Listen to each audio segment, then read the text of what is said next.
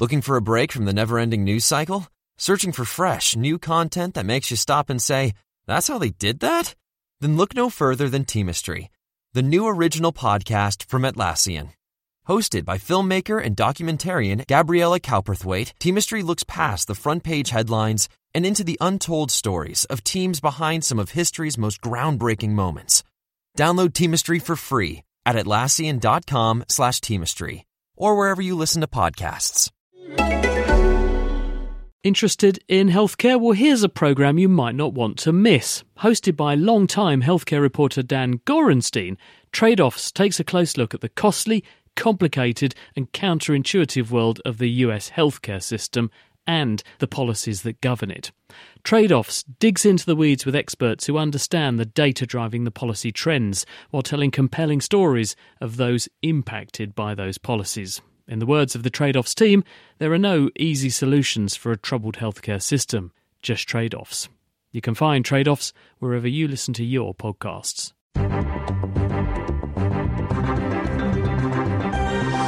It's science, but not as you know it. The Naked Scientists. Hello and Happy New Year. This is The Naked Scientists with Chris Smith and Kat Arney. Coming up on today's show, we'll be finding out how smoking alters the structure of teenagers' brains. Apparently it can make you much easier to distract, and we'll be finding out why. Also why a bad night's sleep might be linked to diabetes, and also how researchers have used gene therapy to treat alcoholic rats. That's all on the way. And also this week we are looking at the science of addiction. Why do we get hooked on things? What's going on in our brain when we develop an addiction? What is the best way to stop it? Also, unrelated, in this week's Question of the Week, we're trying to untangle possibly the biggest mystery on Earth. I would put my MP3 player into a pocket, and every single time I pull it out, the wires are completely tangled up. In fact, they're so tangled, I couldn't even do it myself. My question is, why do wires get tangled? It is irritating. I cannot wait to find out why. And interestingly, the key to keeping your cables tidy also applies to your DNA, as we'll hear later. And also, if you've gained a few unwanted inches around your middle over Christmas, as we all do, we're going to be talking with diet specialist Dr. Tony Steer to find out how to avoid some of those common dietary pitfalls. Thank you, Kat. So if you've got a science question for us for 2008 about the science of addiction, or perhaps even kicking the habit, then do get in touch. Email chris@thenakedscientists.com. The Naked Scientists podcast, powered by UK Fast, the UK's best hosting provider. On the web at ukfast.net. Well, let's take a look first off, as we always do, at what's been hot in the world of science news over the Christmas and New Year period. And there's a very interesting story here, Kat, which is that scientists have found that a good night's sleep, or lack of it, could be linked to diabetes. And that's because Ezra Tassali and her colleagues there at the University of Chicago Medical Center studied 9 healthy volunteers, and they disturbed their sleep over 3 days. So what they did was to monitor their brain waves, and whenever the computer sensed that they were going into a phase of sleep called deep sleep, and this is characterized by a certain pattern of brainwaves called slow wave sleep, they played a sound through a speaker, which was just loud enough to arouse their brain a little bit. So they went out of slow wave sleep and into a less deep sleep, but not enough to physically wake the subjects up. And after each of the trials, they then gave them a challenge with a small injection of glucose, just sugar. And they then monitored their glucose levels and their insulin levels, the hormone that brings sugar down in the bloodstream and which people with diabetes don't have enough of. And they were really surprised to see that at the end of the study, in 8 of the 9 subjects, their level of sensitivity to insulin was 25% lower. And so, in other words, when they injected the glucose, it went up 25% higher than it should be, and then stayed there, and it took much longer for it to come down again, and they didn't have enough insulin. And so it looks like this slow wave sleep is very important in producing the right amount of insulin in the body, and so sleep could be linked to diabetes, and therefore people who don't get a good night's sleep, that could be one of the reasons why people get diabetes, or it aggravates the situation, because commonly we say obesity is linked to it. Because that could be kind of a double whammy, because you have the effects of obesity on your blood hormones, but then also people who are very overweight do have this problem with sleep apnea. They can basically cut off their air supply during the night, so that might be stopping them getting a good night's sleep. It's very interesting. That's what they're arguing, that people who are elderly don't sleep very much, and they're more prone to type 2 diabetes, and people who are obese, as you say, don't get a very good night's sleep for the reasons you outline. And for exactly that reason, it could be that that's why they have a lower amount of insulin than they need. They're insulin insensitive, and this is aggravating the onset of diabetes. As Ezra Tassali says herself, we were giving these subjects the sleep of someone in their 60s, despite the fact that they were only in their 20s. Did they find out if they were a bit grumpy afterwards? I think they probably would get out of bed on the wrong side after that. But anyway, if you've overindulged at the bar this festive season, of course, not like us at The Naked Scientists, as sober as judges, you might be interested in the latest research from Professor Yedi Israel and his colleagues. And they've managed to develop a type of gene therapy that can cut long-term drinking. But the problem is that this only works if you're a rat. Now, the treatment's based on a gene for aldehyde dehydrogenase, and this is an enzyme that helps the body to break down alcohol. And in fact, some people who are from East Asia, they actually have a faulty version of this gene, so they can't really break down alcohol properly, and they get sick, they get flushed, and they have a pounding heart after just a couple of drinks. But this gene therapy for rats, it works by injecting what's known as an antisense version of the hydrogenase gene into the blood, and then it interferes with the normal activity of this enzyme, so you can't make the enzyme properly, and then the toxic byproducts of alcohol build up and cause pretty nasty effects. Now, the researchers tested this on rats that had been basically bred to be heavy boozers, and were also fed the equivalent of rat lager. I don't quite know what rat lager is, but anyway, after a single injection... Did they get ratted? They may have got ratted, yes, Chris, well done. After a single injection of the gene therapy, the treated rats cut their alcohol consumption voluntarily by about half for at least a month. I mean, it didn't make them totally teetotal, but they did voluntarily cut down quite significantly. I mean, this is only an experiment in rats, so we're not going to be going around, hovering around the pubs injecting people quite yet, but it's certainly interesting. Do they actually understand why the rats were motivated to cut down their drinking when they knocked off the action of this enzyme? Was it just that the alcohol they did have in them persisted for so long that they just had very high levels already and they were sort of chronically high in alcohol, which staved off their addiction anyway? Possibly. I don't know the exact mechanism. Maybe it just made them feel crappy, or maybe they just felt drunk all the time. Who knows? We're talking about interesting things that have happened as well. That, hurricanes are a major problem in world geography, world geology, that kind of stuff. And there's a really interesting piece of research which has been done by a couple of guys, and they're based at the NASA Goddard Flight Space Center. And what they were doing was wondering whether ocean temperatures can be manipulated by dust that's blown off of the Sahara Desert. Because if you look at the Sahara Desert, it's a massive source of dust that gets blown off of the desert, 200 million tonnes on average every single year into the atmosphere. That's as much dust as under my bed. Nearly as much. I've seen your bedroom. Terrible. But this dust takes to the air, and the researchers wondered whether it could act as a sort of shield reflecting sunlight that can warm the ocean and drive hurricanes back into space. Because where hurricanes are spawned, it's in the Caribbean Sea and in the Western Atlantic near the Caribbean. When you have sustained high ocean temperatures of something like 80 degrees for a period of time, the warm ocean water warms up the air above the ocean, and this causes rising air currents which slowly gather speed and pull in cold air to replace the rising warm air. And because the Earth's spinning, the air that comes in to replace the warm air is also spinning, and this starts the vortex of a cyclone. And so what they wondered was, if you cool down the ocean with this dust cloud, does this translate into fewer hurricanes? So they did some simple studies. They looked at sea temperatures in 2005. They looked at the size, using satellite images, of this dust cloud that was up there, using the satellites to look down, and they found that in 2006 there was a bigger than average dust cloud, lower than average sea temperatures, and therefore fewer hurricanes. And in 2006 no hurricanes actually made landfall. None of them reached the land. So it does look like a reasonable way of predicting the intensity in late summer of the forthcoming hurricane season, to the extent that a number of climate modellers and longer range weather forecasters, including a group at Colorado State University, are going to start embracing these measures and putting them into their prediction models. Hey, it does make you wonder if you could prevent hurricanes by going and chucking a load of dust over the sea. That might... Well, you'd have to put it up into the atmosphere at a level where it could reflect it back into space, and also obviously not compromise human health. We don't have a choice over whether the dust comes off the Sahara. It's going to happen anyway. We can't possibly control for that 200 million tonnes of Saharan sand. But if you started ejecting stuff into the atmosphere, that could be a problem environmentally, couldn't it? Yeah, I can imagine, the problems with trying to seed clouds and things like that.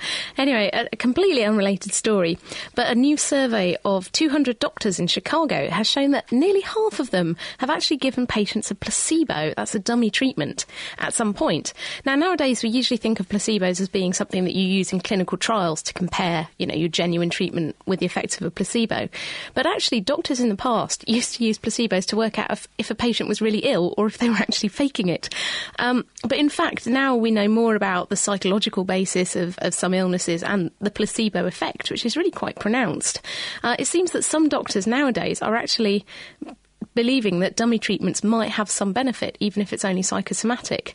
There's a big problem over the ethics, though, isn't there? Because if I were to do that, and I'm not saying I have or I haven't, if I were to do that on patients and they then said, why did you tell me I was having a drug when I wasn't? You've effectively lied to me. I could actually be disciplined. Yeah, exactly. It's a really interesting ethical challenge, and it's something that's been very hotly debated.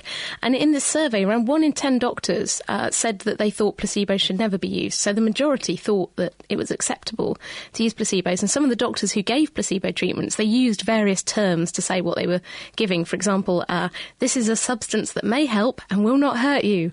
This is medication. It is a medicine with no specific effect. So they were saying all sorts of things. But there is obviously this big moral dilemma. And we know that placebos can have effect. I mean, it's not called the placebo effect for nothing. It's about sort of 30% improvement. But there are very big issues over the ethics of it, but there is clearly growing interest in the connection between mind and body, and it's something that really needs debating, I think. Maybe patients need to have it pointed out to them when they go to hospital that you may be given a placebo, or you may not, and then they're aware that this may be a therapy, because we know that it does have a benefit, and we know that people do derive benefits from it, and so therefore it might be worth trying. If there's no drug that could definitely make you better, it might be worth trying it. You could try homeopathy instead, I suppose. Well, you were talking about Harvard. I'm very quickly going to talk about a study from Harvard which has been done by Shakira Franco-Suglia, who's at Harvard. She studied 200 children around the streets of Boston and compared their exposure to traffic pollution with their IQ. And the really interesting result was that after controlling for socio-economic factors, so social class, people living, if they're poorer, closer to busier streets, for example, even after controlling for all that kind of thing, they found that those who were exposed to the most traffic pollution had, on average, 3 IQ points lower scores on reasoning, verbal reasoning and IQ tests than on children who are their cleaner breathing counterparts. They don't know the exact reason why this has been found, but they put it down potentially to particulates, because lead was banned in fuel for the very reason that it causes a mental decrement and it can affect the brain developmentally. But this effect is equivalent, every bit as equivalent as the effect of lead if you look at it. So it's quite a powerful effect. What could it be? Well, if it is these particulates, how are they affecting things? Well, studies in animals have shown that they can trigger bits of inflammation in the brain, so it might be that perhaps they're penetrating the nervous system and causing brain cells to die, or causing low-grade inflammation in the nervous system. There is evidence that they can gain access both through the lungs, but also via the olfactory system. So you breathe in these particles and they can go along the nerve which runs from the nose into the brain, and perhaps deliver these particles to the temporal lobes, the lower part of the brain. And the evidence that this can happen is that when someone looked at dogs living in Mexico City, they found that dogs that were living in the most polluted bits of Mexico City were much more likely to have Alzheimer-like changes in their brain, so literally brain degeneration, compared with dogs that were in cleaner parts of the city. So it looks like pollution can translate, especially if you're living a very unclean, polluted life, into a lower amount of IQ. So the evidence is go and move to the countryside where the air's cleaner, if you can. Fancy listening to The Naked Scientists in your bed, on your way to work, or even at work? Why not subscribe to our podcast? For more information, visit nakedscientist.com/podcast. Now, we've been talking about things that can become addictive, and we'll be talking later with Barry Everett about what actually physically is going on in the brain with addiction and how to kick the habit. But one addiction that's probably the most common on earth is the addiction to cigarettes, so tobacco, nicotine addiction. And there's a very interesting study which has been done by Professor Leslie Jacobson. She's at Yale University School of Medicine, looking at how smoking affects the brains of teenagers. Hello, Leslie. Hello. Thank you for joining us on The Naked Scientist. What have you found? Well, we studied 67 teenagers in this group and found that the children or the teenagers who smoked, relative to those who didn't smoke, actually had a decline in attention, in particular auditory attention, and at the same time had abnormalities in the structure of their brain that looked like actually premature developmental changes. And the reason why this intrigued us is that, in fact, nicotine in tobacco smoke binds to a receptor called the nicotinic acetylcholine receptor that's very important in modulating development in both prenatal and adolescent life. So you can actually place the receptor for nicotine, the part of the brain it affects, at the part of the brain you're seeing changes in at this phase in a teenager's development? Right. Well, the receptor is actually very widely present in the brain. It's all over, but we do know from research in rats, in particular by Dr. Methurate at the University of California in Irvine, that nicotine can alter the normal development of parts of the brain that support auditory attention. This is very intriguing to us because nicotine exposure during prenatal development leads to a greater risk of impairment in auditory attention and attention deficit hyperactivity disorder. So we actually feel that these findings may show us how this may be happening, at least in some children. How did you actually make the discovery in the first place? We first recruited teenagers who smoked and those who didn't, and interviewed the mothers of the teenagers as to whether they smoked during the pregnancy, and we also obtained birth records to verify the mothers' reports. Then we tested them in a special test that looked at auditory and visual attention, and then obtained some MRI scans, which is basically taking a picture with a very strong magnet of the brain. And we can measure both structure and the maturation of white matter, as well as blood flow linked to cognitive work, like paying attention to a task or listening carefully in the presence of distractors. And this showed that the children that had either been prenatally, so when their mother was pregnant, exposed to smoking, or as teenagers were exposed to smoking, had a greater degree of distractibility. It was easier for them to be put off from a task that they were doing when you had some kind of auditory stimulus, some noise or something. Exactly, and the effects were most pronounced when kids were exposed prenatally and during adolescence. And what about in adults, Leslie? Are you asking whether it reverses during adulthood? Well, I guess, yeah, because what we want to know is, do a lot of people take up smoking when they're in their teenage years? Right. Do they still continue to suffer from these problems into adulthood, or do they get better, or do you not yet know that? We don't specifically know that.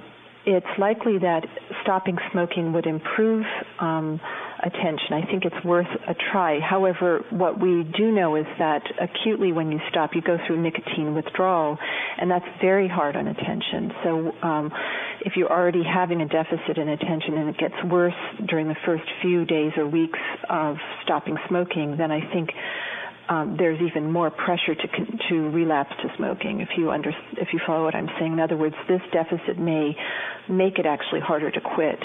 And you don't think that the people in your study, when they're in the brain scanner, were feeling a bit nicotine deprived, and this was putting them off from doing the trial properly, because normally they would have been smoking?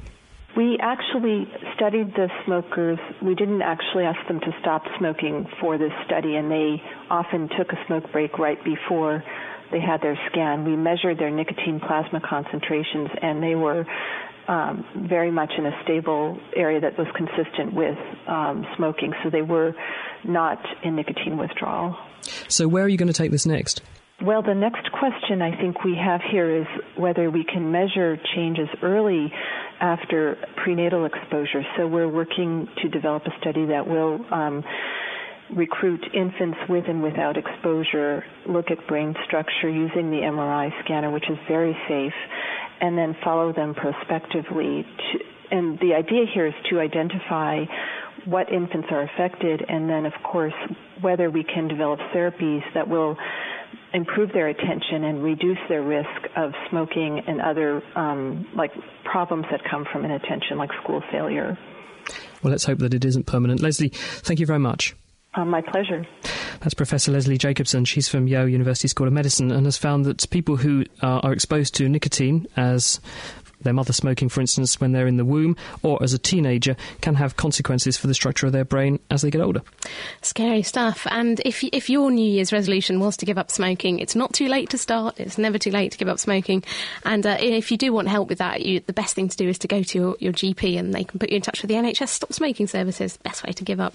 Anyway, now let's go over to Ben for the first part of this week's rather squid-tastic Kitchen Science. Hello, welcome to Kitchen Science. Today we've come to Steward School in Harlow, and we've got a bunch of volunteers here to do some science experiments with us. I also, of course, have Dave Ansell. Hi, Dave. Hi, Ben. What have we got lined up? What sort of experiments? We're going to be trying to levitate some plastic bag using just a balloon. The volunteers we have helping us today are Jai and Jack. Say hello, lads. Hello. Hello. What year are you in? 7. And what do you think of science in school? Great. Excellent. Good, good. And do you enjoy the experiments, or do you just enjoy learning about stuff? Both. I prefer learning, but I do like both as well. Do you think it's going to be possible to make a plastic bag float using a balloon? Maybe, because of static electricity. So how do you think that might work? No idea. So they think it's something to do with static electricity. What do we have to do to test this out? Well, for this, you want a balloon, ideally one of the long, thin ones, a little piece of plastic bag, maybe about 1 centimetre wide and 4 centimetres long. So not a whole plastic bag, then? Not a whole plastic bag, just a little bit of one, a pair of scissors and some nice hair to rub the balloon on. So firstly, Jai, could you come over here and chop a piece about 1 centimetre wide and 4 centimetres long from the plastic bag?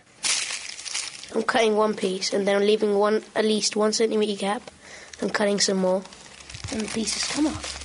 Great. OK, Dave, so we have this plastic bag tag now. Now what do we do with it? OK, Jack, could you get that tag and then slice along it into lots of thin strips, about 1 millimetre wide, but not quite chopping them off, so they're all held together at the end with a little tiny narrow strip. So it becomes a sort of tassel rather than a tag? That's the idea, trying to turn the tag into a tassel. Jack, how are you doing that? Fine. You want to get the strips and the tassel as narrow as possible. It works better that way. OK, Jack, you done? Yeah. And what does it look like? Bit of jellyfish or something. It does look like a jellyfish, kind of like a squid. OK, so we'll call this our plastic squid. Dave, what's the next stage? OK, next you're obviously going to have to blow up a balloon, so I'm going to give one each to Jack and Jay.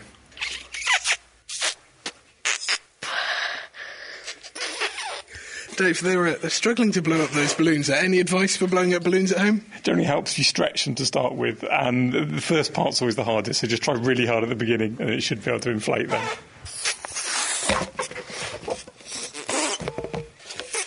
OK, once you've got that balloon blown up, you should tie it off, and then you've got like a balloon batten shape. So now we each have a plastic bag squid and a blown-up sausage-shaped balloon. OK, so if you want to try this at home, the next thing to do is to rub both of them on your hair, charge them up really well. When you're rubbing the balloon, just rub one side of it and remember which side you've rubbed. Then throw the squid up into the air and hold the balloon with the bit you rubbed pointing upwards and try and balance the squid on top of it. So you rub both the balloon and the squid on your hair? Yeah, ideally different bits of the hair, it'll work better that way. OK, well, we're going to do this here at Steward School, and we hope you're going to try it out at home, but we will come back to you later on in the show to let you know what happens. Hilarious. So, all of you at home rubbing plastic bags on your hair, do let us know how you get on. If you've got a balloon and a spare plastic bag, do try this. Let us know what happens. Email chris@thenakedscientist.com. Peter in Colchester got in touch, Kat. He said he'd be very upset if he'd paid a prescription charge for a placebo. That's a very good point, isn't it? That prescription's not cheap, and if you're being sold nothing but water, that's a bit dodgy. He also says if it doesn't work and an illness worsens, would the doctor be liable? Another good point, because I think effectively you would only be able to give the placebo as a last-ditch thing, or as an add-on to something which you knew could work, or if there was nothing to offer, for example. Exactly. Sorting out the sparks from the quarks. The Naked Scientists. For more information, get online at nakedscientists.com. You are listening to The Naked Scientist, here with Dr. Chris and Dr. Kat, and we are talking about the science of addiction. And we're joined in the studio by Professor Barry Everett, who's Professor of Behavioural Neuroscience here at Cambridge University. Good evening, Barry. Good evening. How are you doing? Fine, thank you. Excellent. Now, we're going to start by talking about what is addiction. What does it mean when we talk about someone is addicted to something? Well, I think the easiest way to think about an individual who's addicted is someone who compulsively uses drugs, seeks and uses drugs at the expense of other activities, and finds it impossible to relinquish that drug-seeking, drug-taking habit.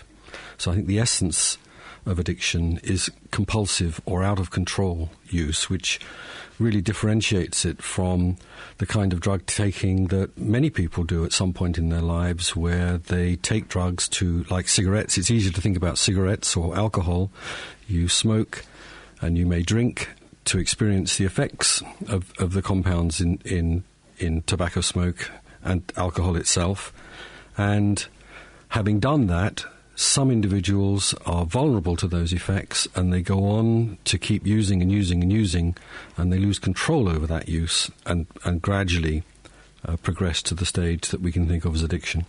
And what's going on in the brain when someone, say, becoming an addict to drugs or to alcohol? What sort of changes are going on there? Well, very complex changes. So for many years, research in this area has focused on what might be the mechanism that mediates the effects of drugs, and it's in this context that a particular chemical messenger in the brain, dopamine, has been implicated. And it seems that many drugs from different classes, nicotine, cocaine, heroin, alcohol, all individually very different drugs, all have this ability to increase dopamine in particular parts of the brain, and this may be a key element of why the drugs are initially positive in terms of their effects, but that doesn't explain the progression to a more compulsive form of drug use, and this really moves beyond the realms of a simple chemical messenger system to encompass adaptations to the chronic taking of the drug in many parts of the brain. So what is it? Why can one person have a drink and that's fine, and someone else will become an alcoholic if it's all the same systems?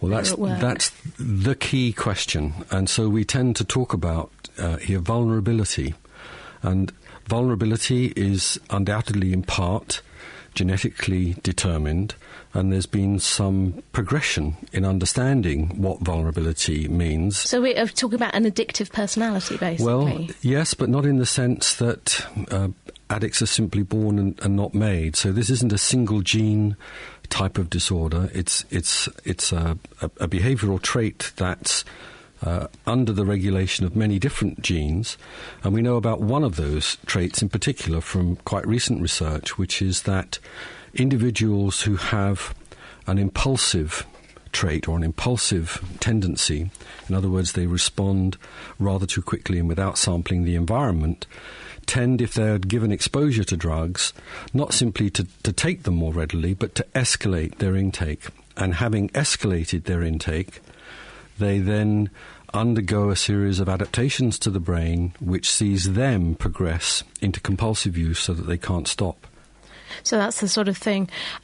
There's a slight thing I want to digress onto, which is that some people can become addicted to chemical things like drugs and alcohol, and some people seem to be addicted to physical behaviours. Chris, you've got some examples here. Got an email here from Sam McKee. He says, I'm a high school teacher and a music teacher in Brisbane, Australia. I really enjoy listening to the podcast version of your programme whilst I'm having a cup of tea or coffee. Therein lies the clue. About a month ago, I decided to cut back on my caffeine intake and decided to quit cold turkey. Unfortunately, it was a school day, and by lunchtime I had a splitting headache and I was very moody. My students asked me why I was a bit grumpy, and they convinced me to have a cup of coffee at lunchtime and to give up coffee during the holidays. What's actually happening to cause this?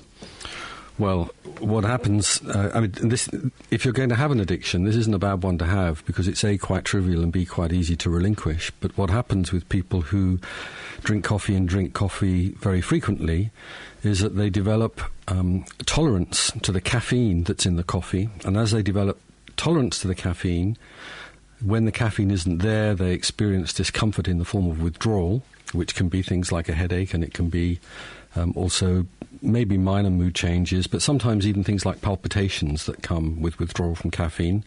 And so you then take more caffeine, and you have to do that more and more frequently until eventually you have a situation in which people are drinking vast quantities of coffee and caffeine or tea and caffeine during the day. And so then when they suddenly stop and decide to go cold turkey, often happens to people on weekends, actually, when they take coffee during the week to stay active at work, and then at the weekend they tend to take less and they have headaches and they feel bad. But if you just stay with that withdrawal symptom for a couple of days, it disappears. But not with heroin, presumably? Well, with heroin there's also a physical withdrawal syndrome, which a major theory of addiction says individuals will take heroin not so much to get the positive effects of the drug, but to stop feeling so bad when you're in a state of withdrawal. But that's neither necessary nor sufficient to actually explain the compulsive use of heroin. And many addicts will use heroin over a long period of time without ever undergoing withdrawal. So withdrawal illness is not a necessary and sufficient condition for addiction. And very, very briefly, what about people who can get addicted to physical behaviours and these kind of things? We had someone who says they think they're addicted to internet porn. You know, is that the same kind of mechanisms going on as well? Well, who knows whether there are any mechanisms that are the same that are going on, but I think to some extent there's an issue of semantics here. And maybe it's easier to think in terms of, again, of compulsive use, that individuals may engage in behaviours that they find it difficult to relinquish. And so you could describe that as being addicted. I would prefer to say that they were compulsive visitors to internet porn sites and were doing that rather than were going to undergo some state of withdrawal or whatever if they didn't have access. Barry, why has the brain got a system in it that lets us get addicted to things? It seems like such a bad thing to have because we've outlined a few bad examples. Why should we have that wiring? Well, it isn't there so that you get addicted. It's presumably there because you need a mechanism in the brain that mediates the positive effects of natural goals and rewards, like food and drink and social rewards and affective systems. And like any system in the brain, it consists of groups of neurons that talk to each other, and they have chemical messengers. And the chemical messengers in this system happen to be ones that are potently affected by drugs that are taken. And so you get a kind of a super hit on those neurochemical systems, which is probably, at least early on, a part of the mechanism that causes you to seek that hit again and again. This is probably a very good time to introduce our other guest, Barry, and that's Julie Cower. She's from Brown University in the US, and she's been working on some of these mechanisms. Hello, Julie. Hi. Now, you've been studying actually some of the connections that happen in the brain. Tell us what you found. Well, let's see. Briefly, there's been a growing theory in the field of people who study cellular changes that occur during addiction, that the changes that occur in the brain are somewhat akin to those that occur with learning and memory. And so over the last 10 years or so, there's been a growing number of research papers looking at this problem and trying to see whether or not indeed, the changes that occur in parts of the brain involved in, say, dopaminergic function, as Barry was just mentioning, may be similar to those that happen in parts of the brain involved in learning and memory. So in the same way as you learn your maths homework or something, you also learn to take drugs? Well, so what's the reward then in doing your maths homework versus the reward you get for taking drugs? Because drugs temporarily can change your mood, and that's the attraction to most people of using them. Whereas learning a memory, we know what's the reward. It's a little more complicated than that. So it's a more basic mechanism that is similar between the two processes. It's not simply a learning to be addicted to a drug because it's rewarding, whereas you may not find math to be as rewarding. Instead, the changes that occur during learning are a strengthening of the synapses, which is the connection between two neurons. And there's considerable evidence that during learning, what happens is that the synapses, the connections between cells, become stronger in parts of the brain that subserve memory. However, in the parts of the brain that subserve addiction, and as Barry mentioned before, the reinforcement to natural rewarding stimuli and things that are important for survival, the strengthening of those synapses that occurs by drugs of abuse may have pathological effects on the system that actually directly tap into long-lasting maladaptive changes in that circuitry. So it's not that the same circuits that you're learning with during your math homework are altered during your use of cocaine, but rather it's a different part of the brain in which maybe these changes in synaptic strength are not appropriate and are perhaps even beyond what should normally happen with normally rewarding stimuli. So when we learn something, you have a connection between nerve cell A and nerve cell B, and that connection can be strengthened or weakened, and that's the learning experience. So how are you proposing that drugs of abuse, addictive drugs, can affect that process? What's going on? Well, we found two things. So first of all, there's considerable evidence. So the neurons that release dopamine, which seem to play a key role in early responses to drugs, certainly. Those neurons can be controlled by excitatory inputs onto them or inhibitory inputs onto them. And there's a lot of evidence that a single exposure to a drug of abuse, and this seems to be multiple drugs, from ethanol from alcohol, that is, to cocaine, all produce a strengthening of the excitatory synapses, which then would drive those dopamine neurons to fire more frequently and for long periods of time, which may contribute to the early effects of drugs. The other way that you could increase the firing and activity of dopamine neurons would be to reduce inhibitory inputs onto them. And what my lab found was that a normal process that seems to occur is potentiating of those inhibitory circuits. And this may exist as a way to sort of balance the potentiation of excitatory synapses in the normal, healthy brain. But what we found, intriguingly, was that if an animal was given morphine, and then we looked 24 hours later, we found that this inhibitory potentiation was completely absent. So does this mean that potentially one exposure to one of these nasty agents could have lifelong consequences? I don't know the answer to that question, and we're very interested in finding it out. Clearly, the work that my lab's been interested in can only really speak to initial effects of drugs, and very clearly, in most cases, a single exposure to one of these drugs does not produce addiction. However, it's possible that taking the drug even once sets the stage in a way for the vulnerability issues. And just very briefly to finish off, Julie, given that you found this new mechanism, or you're uncovering this new way of thinking about how addiction occurs, you've therefore got now another way to think about how to break an addiction. Could we block this process and therefore treat people who have an addiction to various drugs via a new way? Well, the work that we have carried out has pinpointed a single molecule in this dopaminergic brain region called guanylate cyclase. And what may be true is that if we were to modulate this drug target at the same time that an addictive drug like morphine were delivered to a person, that we might be able to ameliorate any addictive properties of the drug that would develop over time without affecting its analgesic effects. And as morphine is given frequently in the hospital all the time, this might be a useful process. We don't know whether or not targeting this molecule, however, would be able to reverse addiction, which is, clearly a very persistent problem. It still sounds like a very fertile area to look into. Julie, thank you very much. That's Professor Julie Cowes. She's from Brown University. And if I could just come back to you very briefly, Barry. Connie in Manchester got in touch and said, is it true that if serotonin levels are down, people are more likely to tend towards addiction? So can specific foods, if you eat them, put up your serotonin levels and therefore stave off that effect? Oh, that's a really interesting and good question. The answer is a very difficult one to provide, but what we do know is that individuals who are in withdrawal from drugs tend to have reduced levels of serotonin in key parts of the brain, where the other transmitter I mentioned earlier, dopamine, is also important. And so there is a notion that one of the things that might cause you to take drugs again is an attempt to self-medicate, if you like, that lower level of serotonin in these key parts of the brain.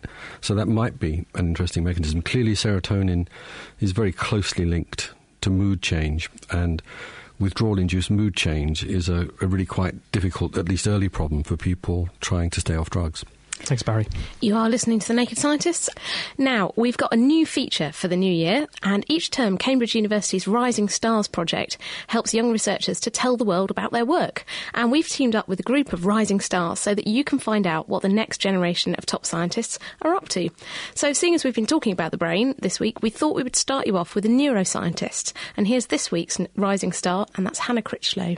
What happens to our brains as we learn, remember, and forget? Are there any physical changes we can see? Can we develop new drugs to improve our memories and turn us all into know-it-alls? And how do you link taxi drivers, seahorses, and spines? The brain is the most complicated and active part of our body, accounting for just 2% of our total body mass, yet greedily consuming over 20% of our daily energy quota. The brain is only 1.5 kilograms. But for neuroscientists like myself, the brain presents the most enigmatic questions of the entire body. There are over 100 billion nerve cells in our brains, and each cell is connected with up to 10,000 others, communicating with each other like an intricately designed, and sometimes flawed, computer network system. And one brain region that I'm particularly interested in is the hippocampus, which is shaped like a seahorse from the Greek hippos, meaning horse, and campi, meaning curve. Research on the hippocampus has provided insight into its function. Hippocampi brain injury patients have problems with learning, spatial navigation, memory and planning, showing that this region is involved in these higher cognitive functions. And scientists at the University College London have found that London taxi drivers have substantially larger hippocampi than most people.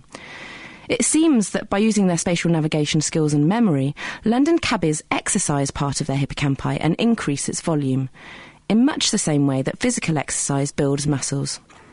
The biggest ever winning score on Mastermind? A cabbie. He must have packed an extremely large seahorse. Schizophrenic patients, in contrast, have smaller hippocampi volumes, and I'm interested in the reason why. New research has shown that schizophrenic patients have fewer connections between their nerve cells, thereby accounting for their smaller hippocampi. The majority of connectivity between brain cells occurs on structures called dendritic spines, which are minuscule, 1,500 times smaller than a pinhead. Dendritic spines extend from nerve cells like buds extending from a twig. New dendritic spines form as we learn, becoming stable, mature spines as we memorise. And schizophrenic patients have fewer dendritic spines than healthy individuals. This might also be why they show impairments in cognition.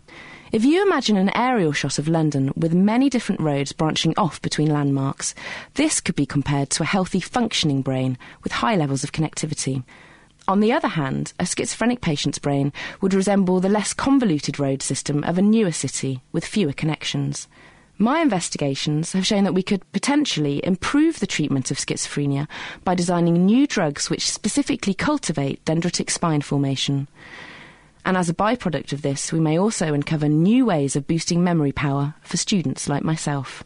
Heady implications. And that is Hannah Critchlow, and that's the first in our series of Rising Stars. Next week we'll have another young researcher telling us all about their work. Well, now on The Naked Scientist, it's that time of the year when everyone's thinking, how many inches, extra feet, pounds, stone have I gained over Christmas? How am I going to get rid of it all? Well, we thought we'd take a look at the science of dieting, and we've invited Dr. Toni Steers. She's from the MRC Human Nutrition Research Lab. She's come and join us to talk about the basis of dieting. Toni, what's a diet?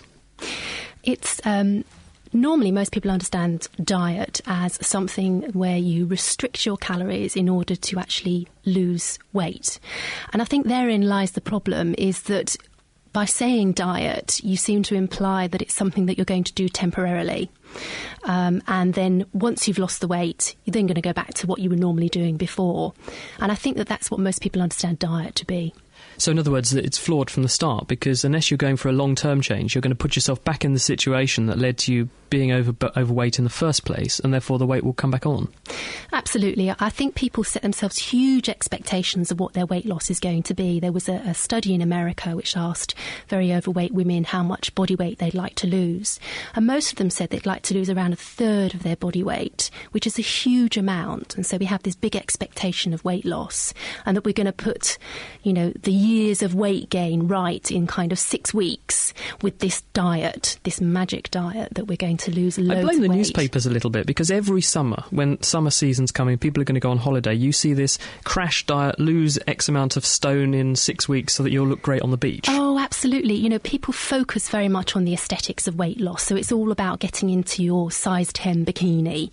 And what we really need to communicate a lot better is actually the health benefits of very modest weight loss. There was a very big study in America looking at people who were overweight and about to develop type 2 diabetes.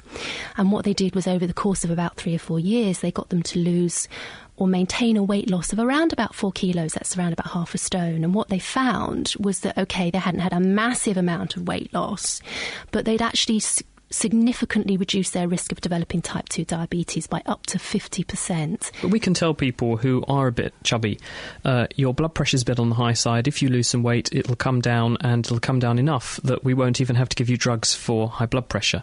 But even so, it doesn't really help, in my experience, that much. It's incredibly difficult. We're living in an environment where there's readily available food 24 hours a day, 7 days a week. The environment is incredibly difficult for most people to manage. And so, yes, the individual can do a certain amount, but actually we need to look at some of the bigger issues around town planning and transport and those kinds of things. To get people more active, because presumably that's the bottom line, isn't it? Because energy in equals energy out. And if we either cut down the energy in, or we increase the energy out in order to balance things out. Ideally, you need to do both. So you need to look at both sides of the energy balance equation. You need to actually eat less and do more. So if you could just give us a checkpoint plan as to what you would put on a healthy diet or a good strategy to slim down after Christmas, what would you advise? OK, key strategies for weight loss. First thing is start from where you are.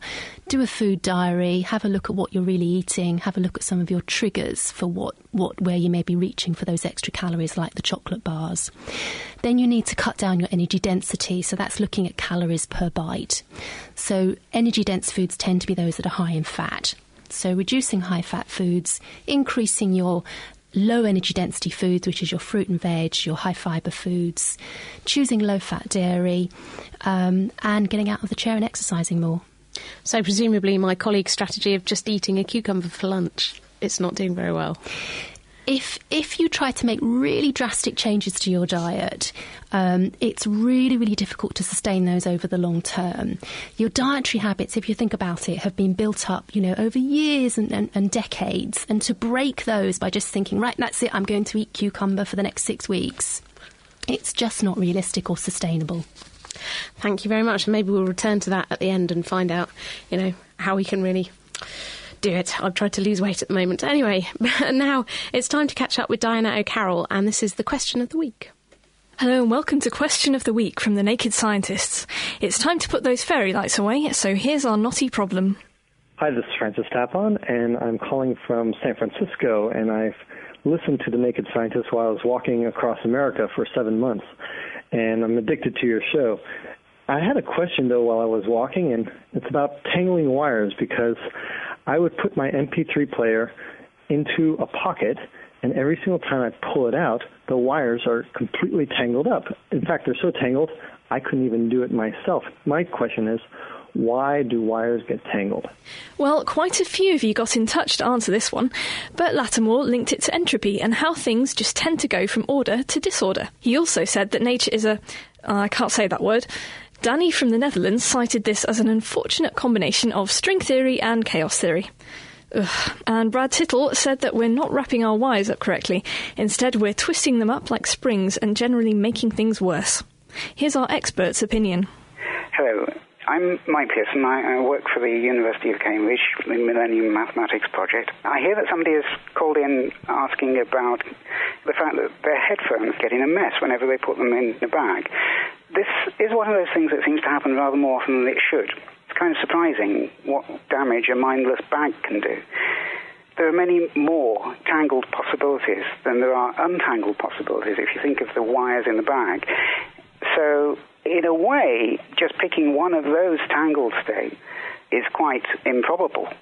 But it doesn't really matter. Any old tangled state will do. So the probability that one of those tangled states appears when you put your hand into the bag to get your cables out is actually quite high. So really all we need is something that will allow those wires to move within the bag. We need them to pick up some energy from somewhere, and jiggling the headphones around is going to be exactly what you need in order to generate the randomness, the chaos that you need in order to create all these knots. And any old knot will do. Wires get tangled up as there are more ways for them to become tangled than not. But why would scientists worry about such things? An analogy that you might look at is the cells of our body. There's an enormous problem that they have keeping all the DNA that they have organized inside the nucleus. And you can think of the nucleus as being a tiny, tiny little bag. It's only about 20 microns big. And the DNA is a big, long string or wire about 3 meters long. And that's the equivalent, if you can imagine it, of having an iPod cable 30 kilometers long stuffed into a 20-centimeter bag. How this all happens is quite a problem, which has puzzled both biologists and mathematicians a lot. Tangling wires is a problem for mathematicians, biologists, and anyone with headphones. Next week, I'll be untangling the mystery of the boomerang. Hello, this is Anand. I'm calling from Colchester, and this is my question. I want to know how the boomerang works and what's the principle behind that. And after that, it'll be time for a bicycle race. My name's Jennifer, and I'm from Chicago. My bicycling club has been having a debate. All other things being equal, who goes downhill faster, a fat bicyclist or a skinny bicyclist? So did Freddie Mercury get it right? And how can we be sure that curved bit of wood is always going to come back? Send your answers and new questions to questionoftheweek@thenakedscientist.com or have a look at our forum at www.thenakedscientist.com/forum. So that's it. Wires tend to get tangled just because it's more likely than not. But if you wrap your wires up right the first time, you may like to heed this advice from our forum from Brad Tittle. And he says, if you pay attention to winding your wire and twist in the direction of the torque, preventing the torque from building up in the wire, it won't get tangled. And on the forum as well, Artanimus, I think that's it, said that also people like roadies are taught to twist their cables in the right way. And Paul on the forum said he's heard you should use a knitting technique called butterflying to stop your wires tangling. Now, I am an avid knitter. I haven't heard of this, but it could be to do with the way that you kind of make tiny little skeins of wool if you're doing lots and lots of, using lots of different colours. You sort of make a loop and wrap the wool around the middle. Maybe that's what he means. But anyway, why do boomerangs come back? And also the question, who would go faster downhill on a bicycle? A fat person or a thin one? If you have any ideas, just email us at questionoftheweek@thenakedscientist.com or go to www.thenakedscientist.com/forum. We've heard from Jill Allen King about the radio wire tangling business, and she said she always winds her wires around her radio, and that always seems to work. The radio in the middle stops the tangles from starting in the first place. That's what I do as well. Anyway, earlier we left Ben and Dave with Jai and Jack making plastic bag squids and blowing up some balloons, rubbing them on their heads. Now it's time to go back to them and find out what happens. Welcome back to Kitchen Science. We're still at Steward's School with Jai and Jack, and we've each got a sausage-shaped balloon and what we've called a plastic bag squid. Now, this is a little sort of tassel of plastic bag with lots of long, thin bits all attached together at the top, and it does really look like a jellyfish or a squid. What we told you to do before we went away was to rub them both on your hair to get them all charged up, and then hold the balloon with the charged side up and throw the squid in the air and see if you can catch it above it. So, do you want to have a go at rubbing the balloon on your hair? Yes. OK, and while you're doing that, don't forget you also need to rub the squid on the other side of your head. Now, Dave, I see you've opted to do this on your legs instead of your head. Any particular reason? I think my head hair is a bit long, so it doesn't work very well, but my leg hair works beautifully when charging things up. And how long do you need to do this for? Yeah, just 20, 30 seconds would be plenty. OK, so are we all ready? Everything charged? Now, as Dave said, what you need to do is make sure you remember which side of the balloon is charged, then throw your squid up into the air and see if you can catch it on the top of the balloon. OK, you ready to go? Yep. 1, 2, 3... Whoa, it's levitating above his balloon. Dave has managed to catch the squid floating in the air. It now looks more like a dandelion seed floating in the air than it does a squid. It's almost a foot off the top of the balloon, so it's not actually touching. What do you think's going on there, Jack? It's just floating. It's not doing anything. So, Dave, you've done it. You've managed to make our plastic bag squid levitate. But what's actually happening here? When you rub either the balloon or the squid on your hair, it actually transfers electrons from your hair onto the balloon or the squid. So they both become negatively charged. Negatively charged things repel each other. So they're going to try and push apart from each other. So when you balance the balloon below the squid, it's going to push it upwards and it'll float. So the like charges in the squid and the balloon repel each other, and if you're quite careful with the balance, you can actually catch the squid about a foot above the balloon and keep it floating there. Electrostatic forces like this are incredibly strong, so even only a tiny charge can make something fly like this.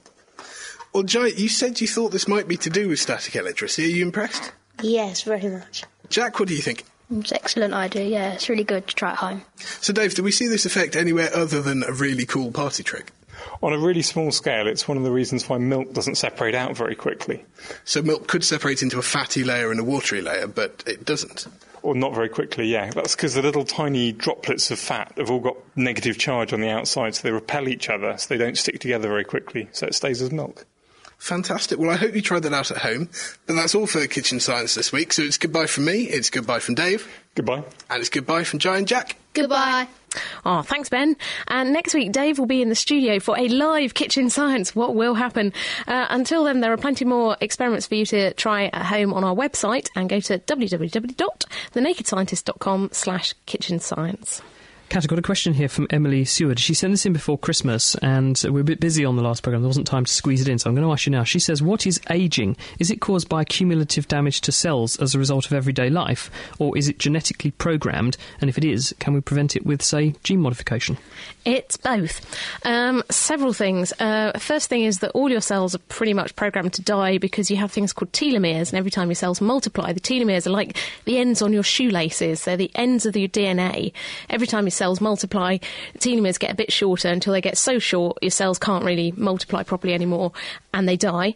There's also some evidence that our cells age, and it's to do with the metabolism of our cells causing damage to our DNA. And also when your DNA gets too badly damaged through environmental things or through things that are intrinsic to your cells, then they also die.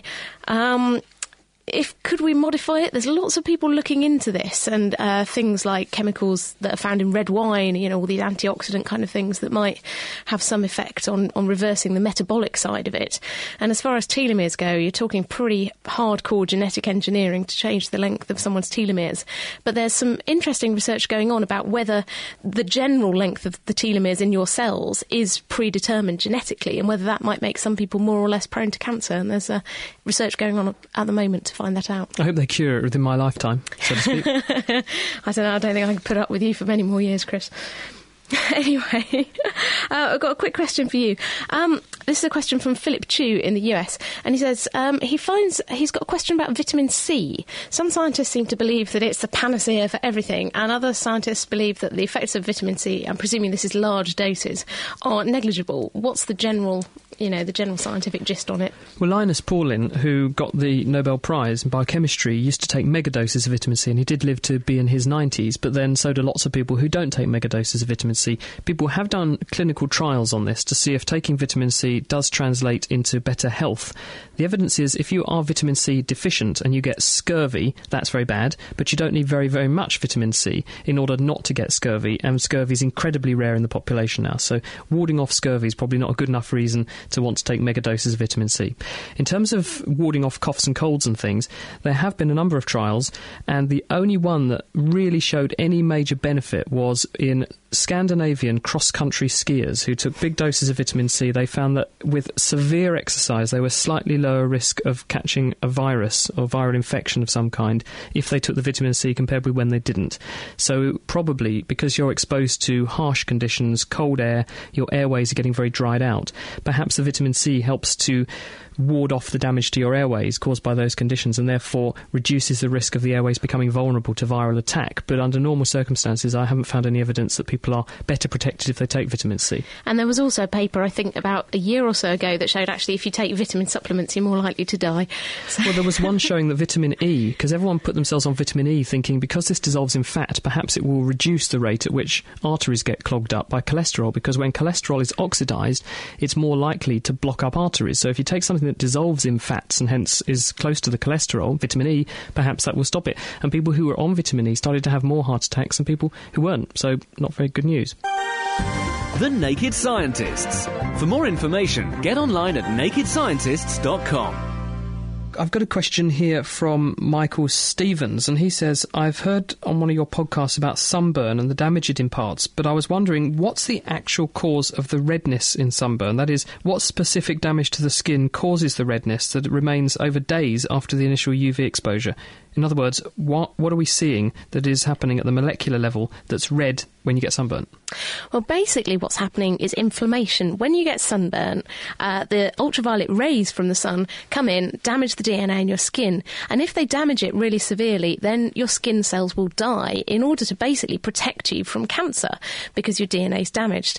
And dying cells attract the immune system. They attract immune cells and things like macrophages that have to come in and eat up the dead cells, and that encourages inflammation. So you've got all these molecules called cytokines being produced. You've got inflammation, redness. You may notice swelling as well. If you get really sunburnt, you'll actually be a bit swollen, and that's what's going on. So if it's down to inflammation, will anti-inflammatories like aspirin, for instance, make you feel better if you got sunburn? They'll certainly help to relieve the pain. They may help to take the inflammation down. But of course, the most sensible thing is don't get sunburn in the first place. You heard it there from Kat Arney. Don't get sunburnt. A bit hard in this country at the moment. It was a bit hard in this country any time, I should think, but... You'd be surprised. It doesn't take a lot of sun to get sunburnt, even in the UK. What about, just as an aside, Kat, what about sunbeds, though? Because... they're a bit serious, aren't they? I was reading a statistic the other day. It's a totally unregulated industry. In one case, there was a set of sunbeds that people were testing, finding that the intensity of the UV was 5 times stronger than you'd get from the noonday sun on an Australian beach.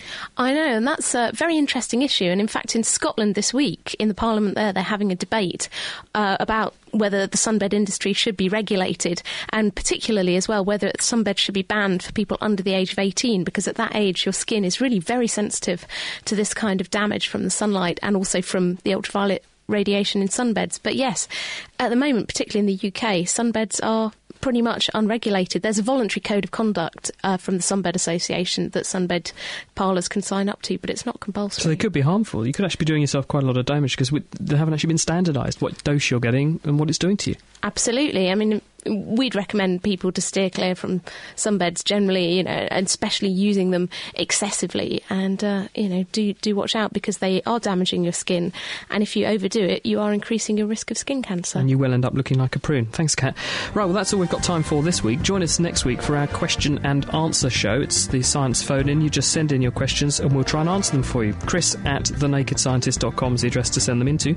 Other highlights of that programme, we'll be finding out what's been happening in the chemical world with Chemistry World editor Mark Peplow, and also our tech correspondent Chris Vallance will be joining us to bring us up to speed with what kinds of gadgets you should have got for Christmas if you didn't.